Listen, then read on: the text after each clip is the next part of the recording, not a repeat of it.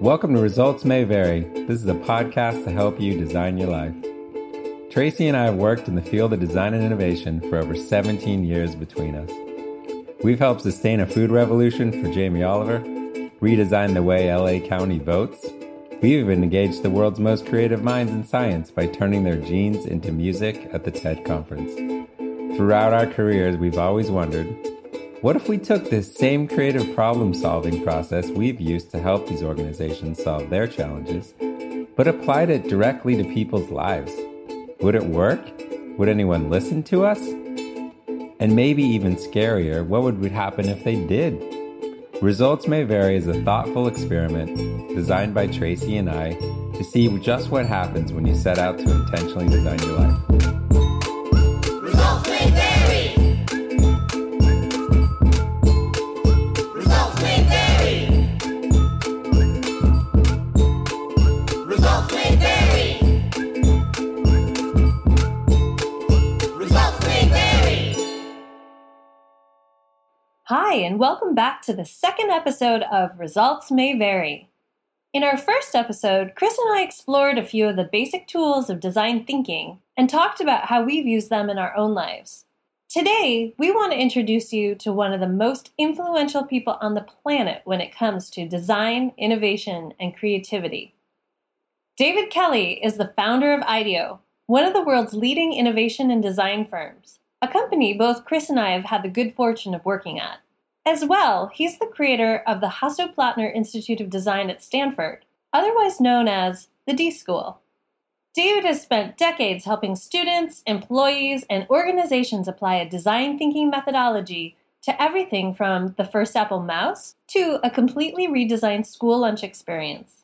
Most recently, he wrote a book with his brother Tom called Creative Confidence to support their larger mission of unleashing the creativity that lies within each and every one of us.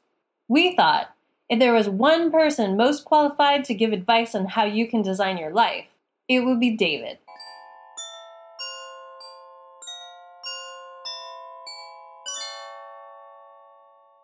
What design thinking has done very well is think about a large population and how do we design something for a large population that does hopefully something great for them, right? Makes it better, something extraordinary, something that's meaningful to that group, right? Whatever. And I thought what was interesting this morning, you start to narrow how many people you're designing for, right? Ultimately down to the individual. Sure. And I think the question is, the question that we're after is, if that's possible, if that's a good idea, you know, if design thinking applies there. First, you have to understand that, you know, design thinking is like my religion, so I think it applies to everything, and I would entrust me. But after making that, you know, disclosure, no, I really think that design thinking is a way of trying to uncover what's meaningful for people, right? I mean, if you can't talk to us 15 seconds about design thinking before we start talking about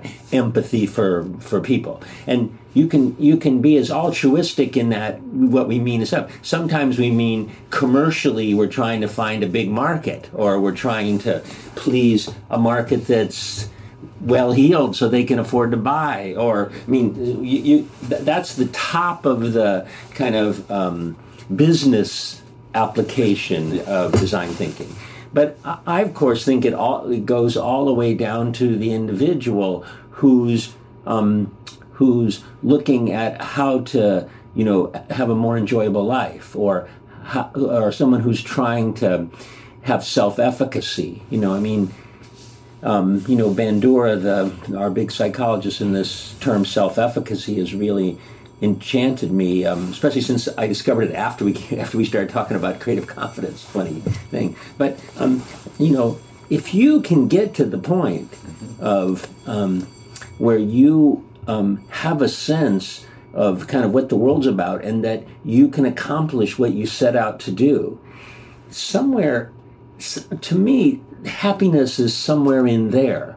It's not in the I'm singing zippity doo-dah, dancing around all the time, eating, you know, ice cream. I mean, so if you take that kind of direction, then I do believe that design thinking prototyping and empathy and collaborating with others leads directly to self-efficacy or creative confidence. So that's what gives me the belief that design thinking is beneficial to the individual, is that I totally believe that it leads to creative confidence. Right. For yourself, Right. have you done that either consciously or subconsciously? Have you applied the tools of design thinking against your own life? Yeah, absolutely. I mean, it's hard because, as an old man, you're breaking a lot of habits to get to a new place. You have to break habits. I mean, one of the things about design thinking is it's this open-minded discovering non-obvious things. I mean, the thing that makes it so great commercially is that we discover, kind of non-obvious needs. And once you have a non-obvious need, you're only one step away from a successful, product direction or point of view. And so, I really think that you are doing that. So, but you have to break habits as an individual. That's the thing, is that can your understanding, can whatever techniques you use in design thinking, is it possible that those will break your existing habits? So, because is the way we practice it, it's not as cerebral as some people might think, but it is pretty cerebral, like what are the steps and how do you go about it. It happens that our first step is complete immersion, which is not cerebral. That's like jumping right in. But that's like saying, you can be rich, just get $1 million, or you can exercise, just go over there and run on a treadmill, right? I mean, it's like there's no snappy answer here, right? Mm-hmm.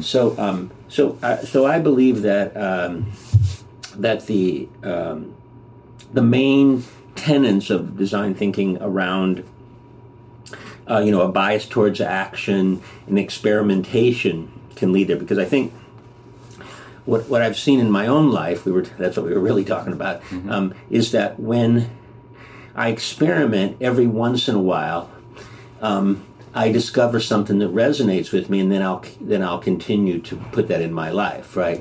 So I don't like exercising very much, but I play touch football with my friends in the park, and I knock myself out, and I could do that for hour after hour. So I discover through trying many different approaches to exercise, I find that I'm the kind of guy who has to play a team sport. I'm not an individual person, so I better. And I've been known to be the ringleader of several things, and so I can start my football league. I can start my,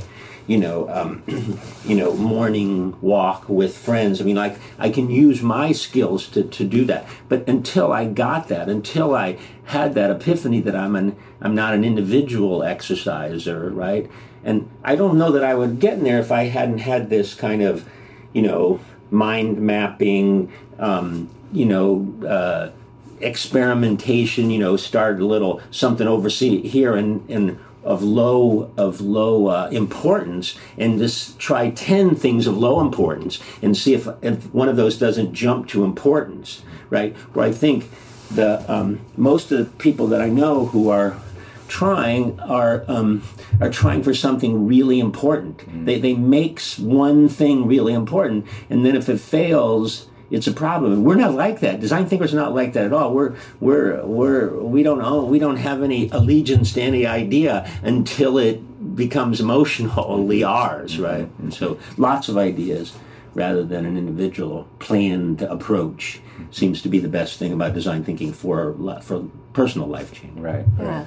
So who we're hoping our audience is are people that don't have a background in design thinking at all. Right. And so what we've noticed is that when we talk to people about it who don't know IDEO or Stanford or whatever, it does seem very cerebral. So could you explain to the audience sort of what design thinking means on a very basic level? Yeah, I'd be glad to do that. On some level, I think that you just want to stay away from the word design thinking in this particular realm. You want to stay with empathy and happiness and, emotional feelings and what's blocking your creativity and stuff like that. And so the nice thing about it is, and I've tried to do that a few times, the nice thing about that is once you've won somebody over, then there's this huge depth of kind of literature in design thinking. The best thing that can happen is if you don't bring up the word design thinking and you get people going in this kind of guided mastery where they have a little bit of success, and then they have the energy to get through the design thinking literature and the design thinking hurdle or whatever it is to do that. And so if you can get them going in the right direction, then I think that the design thinking thing is a backup that will just keep them going. It was the way for me with the research of Bandura. I brought him up already. Whereas I'm doing my thing, and then I discover Bandura, and now there's this scientist who's saying what sounds like the same thing to me, and now I can go deeper into something I already care about. I would have been totally unable to read Bandura's papers before knowing, the kind of connection to the stuff that I'm passionate about. So I think that the tenets of design thinking that you can, I don't know, you can present it as design thinking and just do a great job of making it endearing, and then they'll ignore the design thinking words probably. The words have certainly worked for us in business and at school, right? Because it was the words design thinking moving away from design that actually cracked the code to design being a way of thinking rather than design being just something you do with your hands. So I'm endeared to that. But anyways, I think the tenets of design thinking that play, regardless of what you call them, are really this notion of a bias towards action. I think so many people plan, they draw out their stuff they're going to do when they talk to other people, and this planning thing is wrong-headed. It's even if you're doing it with other people, which a lot of times they're not, they're doing it by themselves, and they're making a list, and they're on a plane ride home, and they're writing all the things they're going to change about their life. And by the way, I did that when I got cancer. I was making all kinds of deals with God, what I was going to do would change my life, and you just don't do it. If you, and that's what the psychologists were saying. The psychologists were telling me, but they did say that if you put kind of one stake in the ground and told all your friends you were going to do that, you would do one thing, but you weren't going to be a different person, even faced with a terminal disease. That's how strong our habits are. So the only chance you have of changing those habits is to get something that resonates, that feels good, that you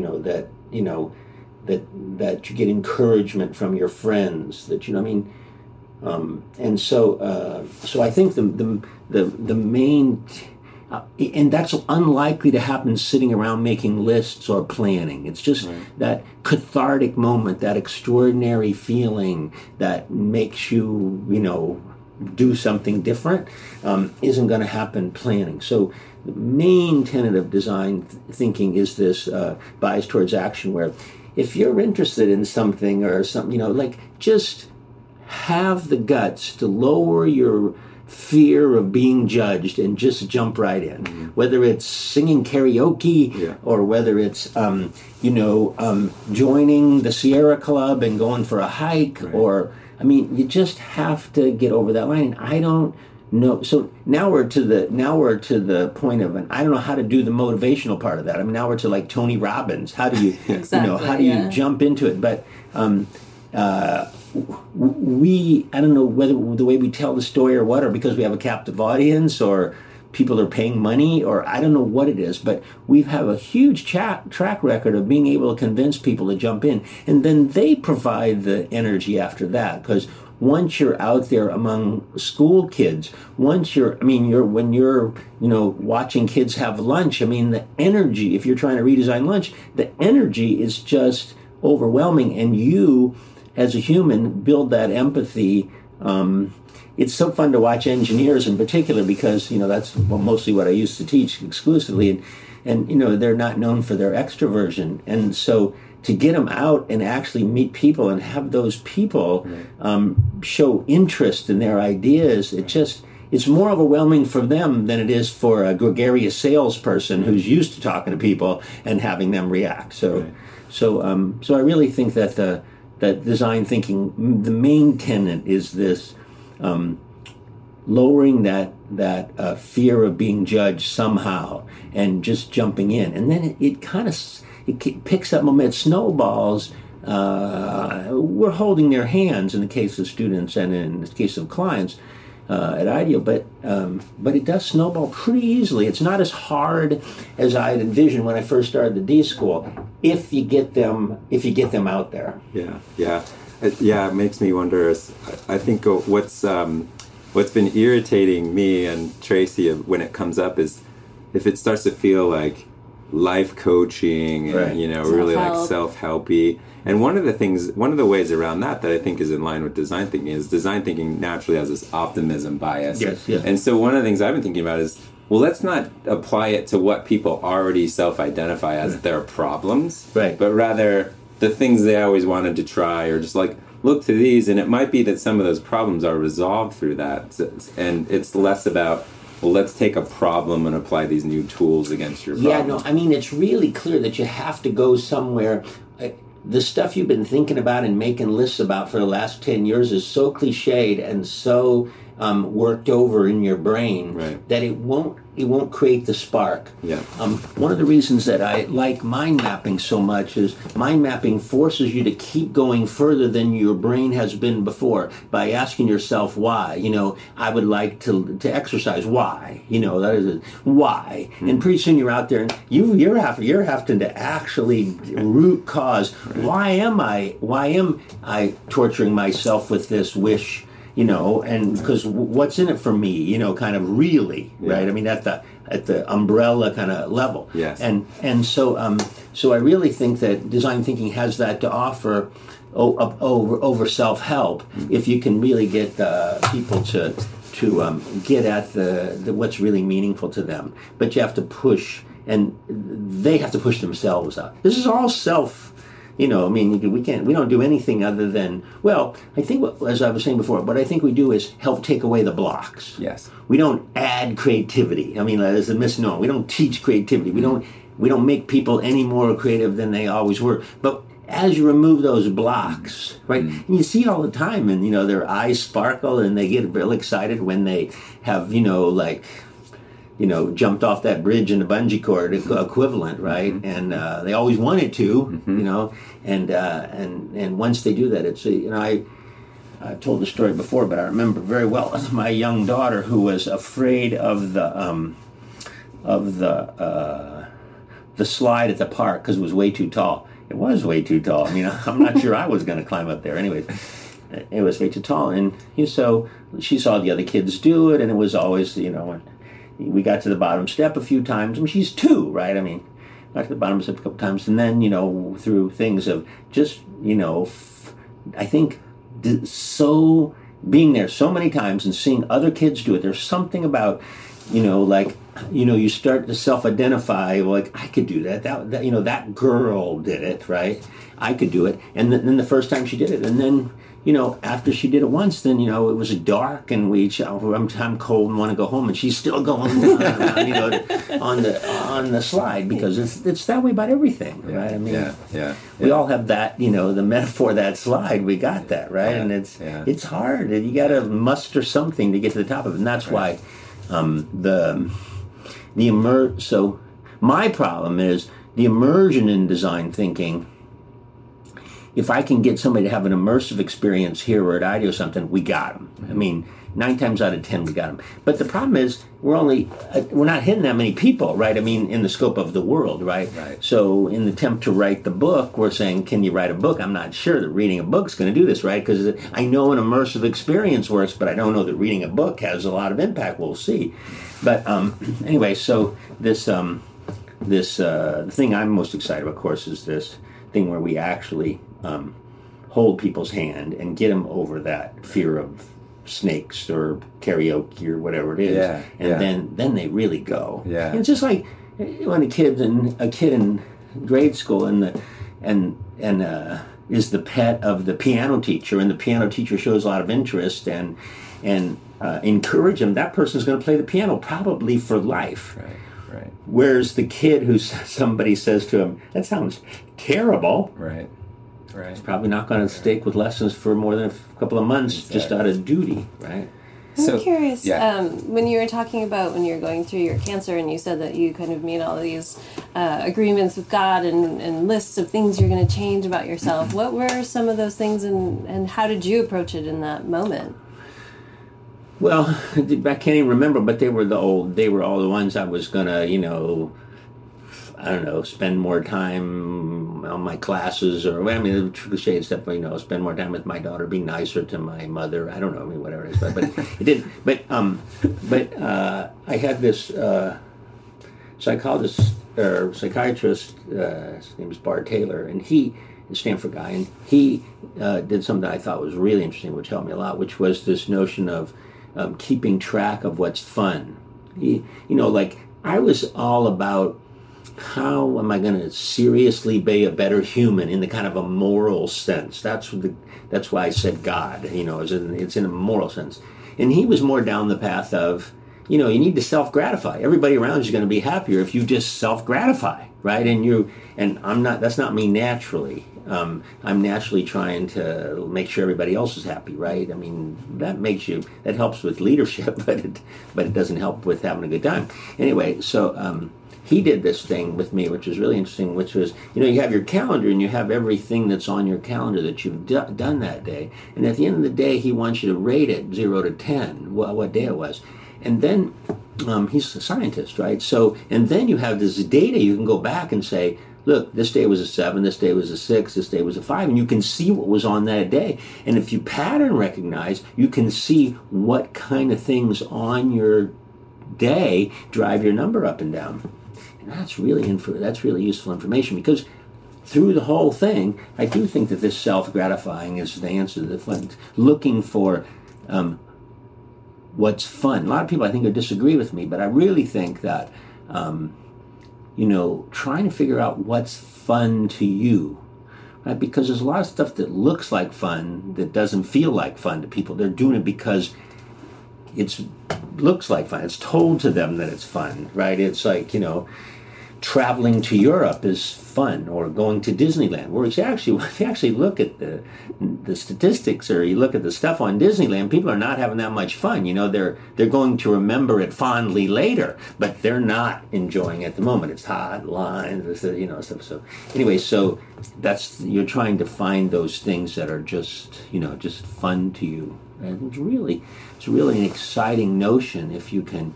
But it's not for everybody to have that kind of, I'm an engineer, so like having the numbers and stuff is good, but there's got to be other ways to do it that you are mindful of. When you're looking for happiness or fun as the goal, then I think it's different. You have a different bias than, I'm going to be a better person.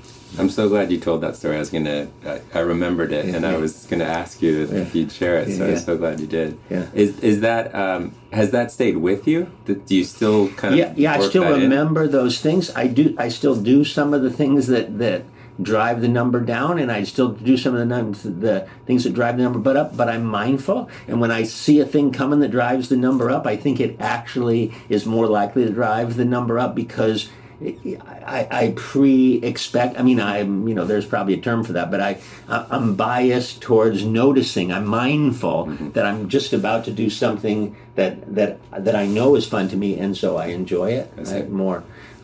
It's a little bit like mindfulness training, where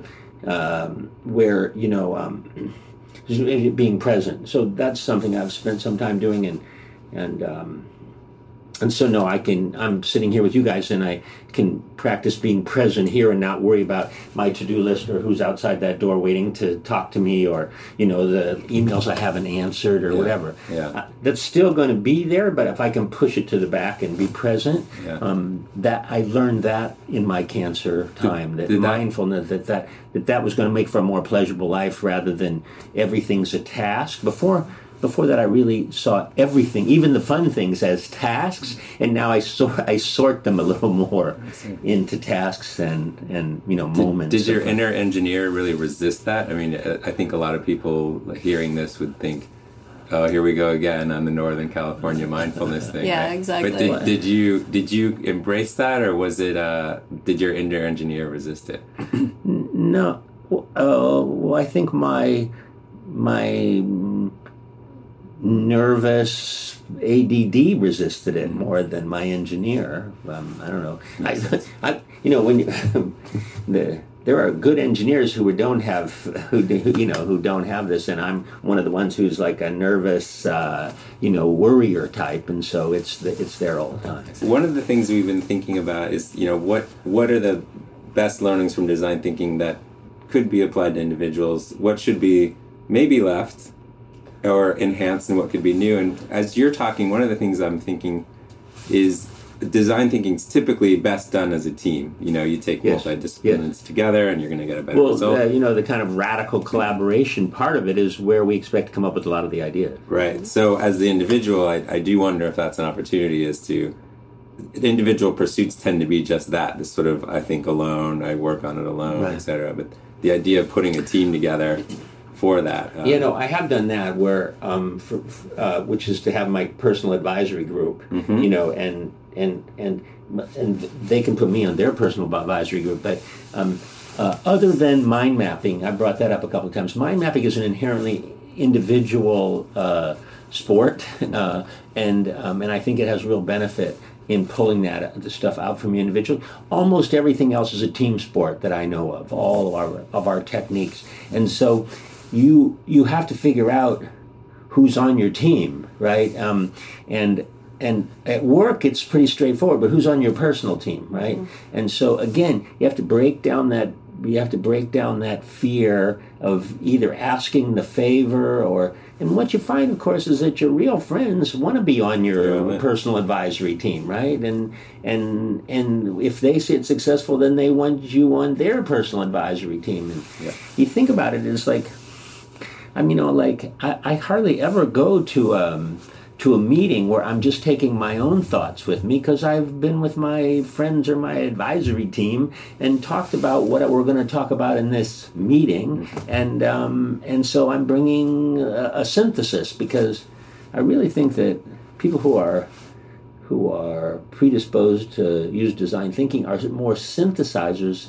It seems like we're idea generators, but I think we're actually idea synthesizers of lots of different. That's what you were just talking about. So the diversity of the people and the teamness is the place where the breakthrough ideas come from, not from you sitting in a room by yourself. So it seems like, how do you blow that out so that every time you're idea generating, even about your own psychology, it's a team sport? I think is a lesson from design thinking, because we, if at IDEO or if the D.school, if somebody gave us a hard problem, we wouldn't go to our office and think about it. Right.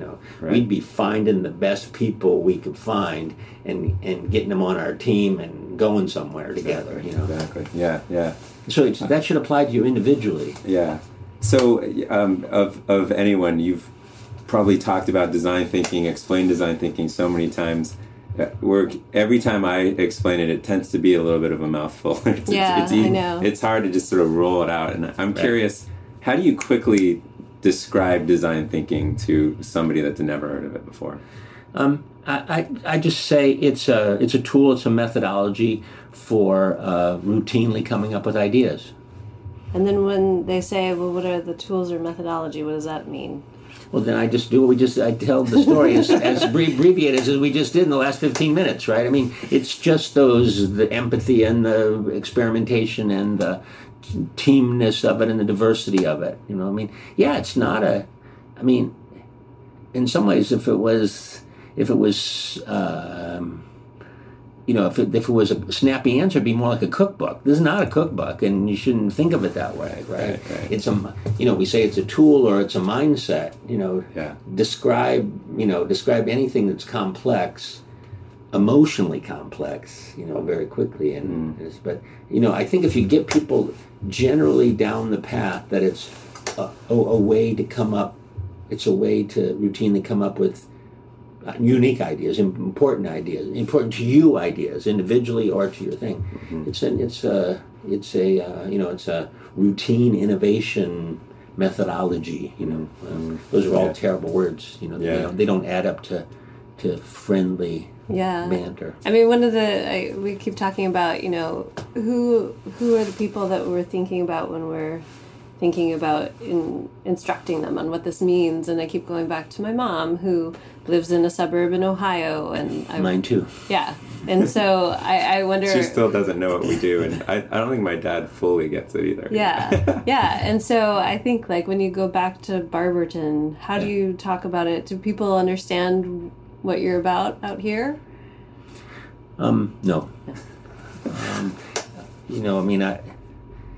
Full honesty, I don't try. Yeah. Why is that? It's just my part of the world. It's just so economically depressed that I sound like an arrogant son of a bitch from California because I speak of opportunity that doesn't exist for them, right? And so it's more like I can work on the psychology of them having a good time today, and that's the best I can do. It's just not. I mean, let me put it this way: there are people who are working on making those places in the country vital again, right?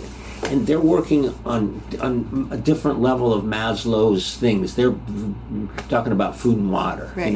And so I don't want to be arrogant and talk about this esoteric Stanford psychology stuff when they need more basic self-help stuff. Right? So that's interesting. We just hosted a session this weekend with some folks, just a first experiment on how they could start designing their life, and that came up, and part of me thinks, well, we do a lot of work with low socioeconomic backgrounds, and so how do we? And I think design thinking is so powerful.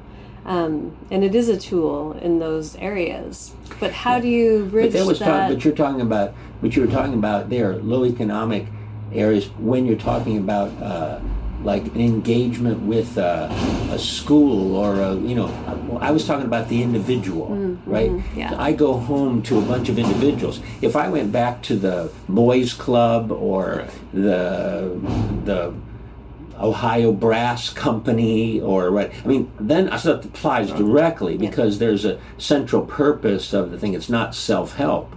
It's really, jump-starting the economic engine of that. And then I'm all over that in any part of the country, especially in those parts of the country. The other thing is kids. You asked me basically about adults, about that question in that kind of part of the world. But kids, I feel the opposite about, right? Our positive bias plays very well with kids and inspires them and hopefully gets them passionate about doing, what they were put on earth to do in that way. So it's only this, I just think about the adults whose habits are so strong that they're really hard to change. As I say it, it would be nice to spend time, really doing that. But I just don't feel as well equipped to do that as I would finding a group of them, a church group, or now I'm all energized, to help them, have self-efficacy. But individually, I don't know how to help people who need those basic enthusiasm for life. Yeah. Love to get your just kind of gut reaction to the project and the pursuit. If the far side is you guys are definitely barking up the wrong tree, to run at that, that's an amazing application. What's your reaction? Well, I'm an engineer, right? I look at data. We have a course here called Designing Your Life, and it's I don't know that much about it. I just know it's super oversubscribed, and everybody seems to talk about it. And there's magazine articles being written about it, and we're doing it from a very inside of Stanford, very our age group is very narrow, and so that leaves you guys the rest of the world, right? As far as Thank you. So no, but I just think that and I believe in this experiment. I think we've started a little brush fire at Stanford about this, and it looks like it's taken on and it's important. So my advice to you guys was carve out the piece that you're particularly interested in. Right, don't pick 18 to 22-year-old people who live in Palo Alto, and you're in a little shack down the street. Yeah. Anyway, no. So I think for everything I've seen, but again, I'll go back to the first thing I said. It's my religion, so I can't see past the fact. I can't see past the gleaming eyes of the kids who are in my office crying because it feels so good inside their bodies to be a creative person when they never felt that in their life, and they're 20 years old and they've always thought of themselves as not creative, and now they've been through a bunch of D.school things or design things, and all of a sudden they're walking around saying, I'm a creative person, look at this, look what I did, look at this, look what my team did, look what I did, look what Right. Great. Yeah, I think that you definitely have indoctrinated a lot of people into the world of design thinking, which is amazing because it opens up opportunities for people that they've never thought possible for themselves. I mean, it's my tool, it's my mindset, but I really do think of it as present and future tools are also in the tool belt, right? I mean, things that psychiatrists do, or things that that coaches do, things that just people who are turned on by a subject and want that subject. All those are other tools that are in the tool belt. Right. Just this is the one that I'm going to work on. Right. Yeah, that makes there must sense. be more tools, right? I mean, it's like Absolutely. we're not the only planet in the solar system. I'm sure. Right, exactly. Well, I've been saying that I think design thinking to me is as important as the scientific method. Yeah. Which is the scientific method helps you make sense of the world around you, and design thinking helps you to influence it or change it. Right. And so the scientific method is adopted as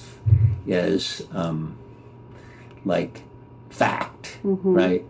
And design thinking's still new and nobody's sure. So it'd be nice if this design thinking becomes more like a accepted path to creativity. We'll see. I mean, it seems like it's moving in the right direction. Yeah.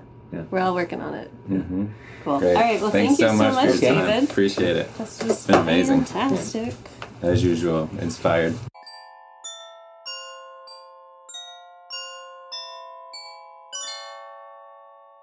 So he said it right from the beginning, this is his religion, and boy was that true, but very inspiring. Yeah, I mean, he's sort of one of the original founders of design thinking, and I think it's really important to kick off our show with his voice, just sort of talking about what he's been throughout his decades-long career. Absolutely. And I was inspired and intrigued to learn that he had applied design thinking to himself, and was also inspired by the class being so popular at Stanford and hearing a little bit more about that. Yeah, I mean, I don't know that you can be a practitioner of design thinking and not have it seep into your life. Right. I think because it changes the way that you approach challenges in the world, and if you're doing that in business, it just makes sense that you would then start doing it at home. Yeah, and then his way to articulate just what design thinking is, making it, it's very simple. It's about great ideas and a bias towards action and experimentation, and that's exactly what we're trying to do. I feel like people go to solution really quickly. I know that I do that a lot. And design thinking is more a process about allowing yourself to be open-minded and hold a lot of different options in your head until you've tried them to see what works and what doesn't, rather than saying, oh, you know what, I'm overweight, I'm going to go on a diet and only eat cabbage. Probably not going to work very well. Have you tried that? No, I've never tried that one. I've tried a ton of other ones. What do you think? Yeah, you're pretty fat. We both had a laugh over the serious process that Dave went through around making deals with God, feeling like he'll bargain for his life back, and then you asked him, do you remember what they were? And he's like, no. I can't remember. I thought those were really interesting. And it kind of plays to your planning thing around the significance, and when I'm free, I'll put it all back together, and here's exactly how I'm going to do it. Exactly. And then you get it back, and you just sort of, all that stuff. Go on your way. Yeah. Well, and I also think what was interesting about that story was that he is not a perfect practitioner of this craft that he sort of helped to create. Right. He falls off the wagon. He doesn't follow through with plans, just like everybody else does. Right. And that really, I think, is inspiring because it's human. It makes it very real. And it makes the whole thing so much more believable. These habits take decades to form, and we all can run into those patterns. It's just how the record plays. I think the world has trained so many people to think that that's about more discipline or it's a shortcoming, harder effort, and you'll finally be able to do it. And I think we run into that treadmill all the time. And David's like, hey, did I have a good time today or not? That sort of 1 to 10, how fun was today, and the things that are the most fun you attach to. I was interested and surprised to hear him talk so strongly about mind mapping. Yeah. I haven't used that in my business practices of design thinking in the past very often, but I definitely see its value.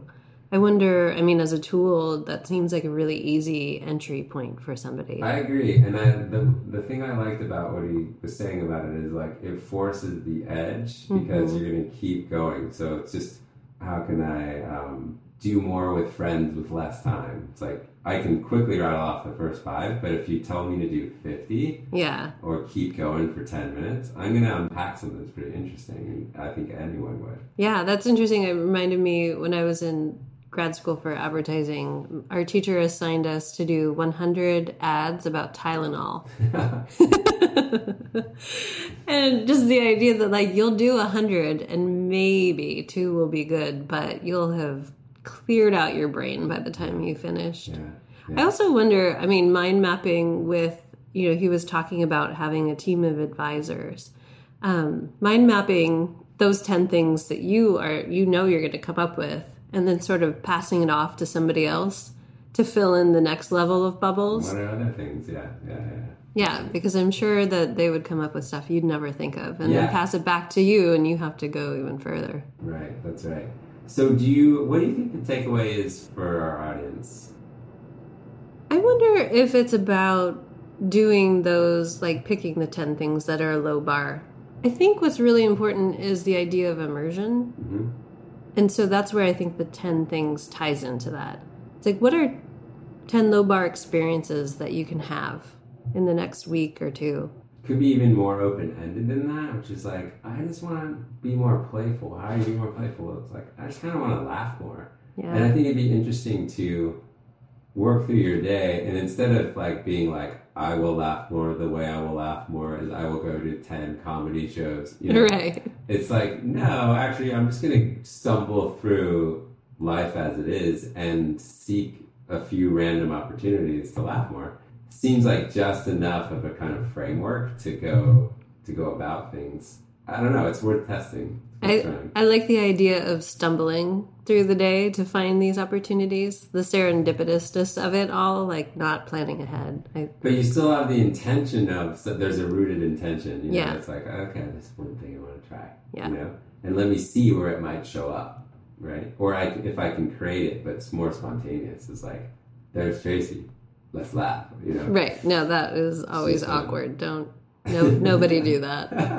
That didn't work. That's my first attempt. Experiment is bombed. But it's such results may vary. Like, you never know. That one didn't do anything for me at all. But it was such a low importance experiment. Right. I'm over it already. Let's move on. I'm still dwelling on it. All right, that's a wrap. Thanks so much for listening. Our dream is to build a community of people who can create and take advantage of any opportunity that interests them. To do this really well, your participation is key. So if you want to try out and share back your own life design experiments, or if you've already got a great story of how you've designed your life, We'd love to hear from you on our Facebook page or at resultsmayvarypodcast.com. Our website is also where you'll find show notes and links to all the things we mentioned in the podcast. And if you would be so kind, subscribe to the show and rate us and write a review on iTunes or Stitcher. That'll let even more people start designing their lives. A big thanks to David Kelley for sharing his results with us today. And as always, special thanks to composer and filmmaker H.P. Mendoza for the Results May Vary theme music and graphic designer Inessa Bramer for our logo. And of course, thank you so much for listening to Results May Vary!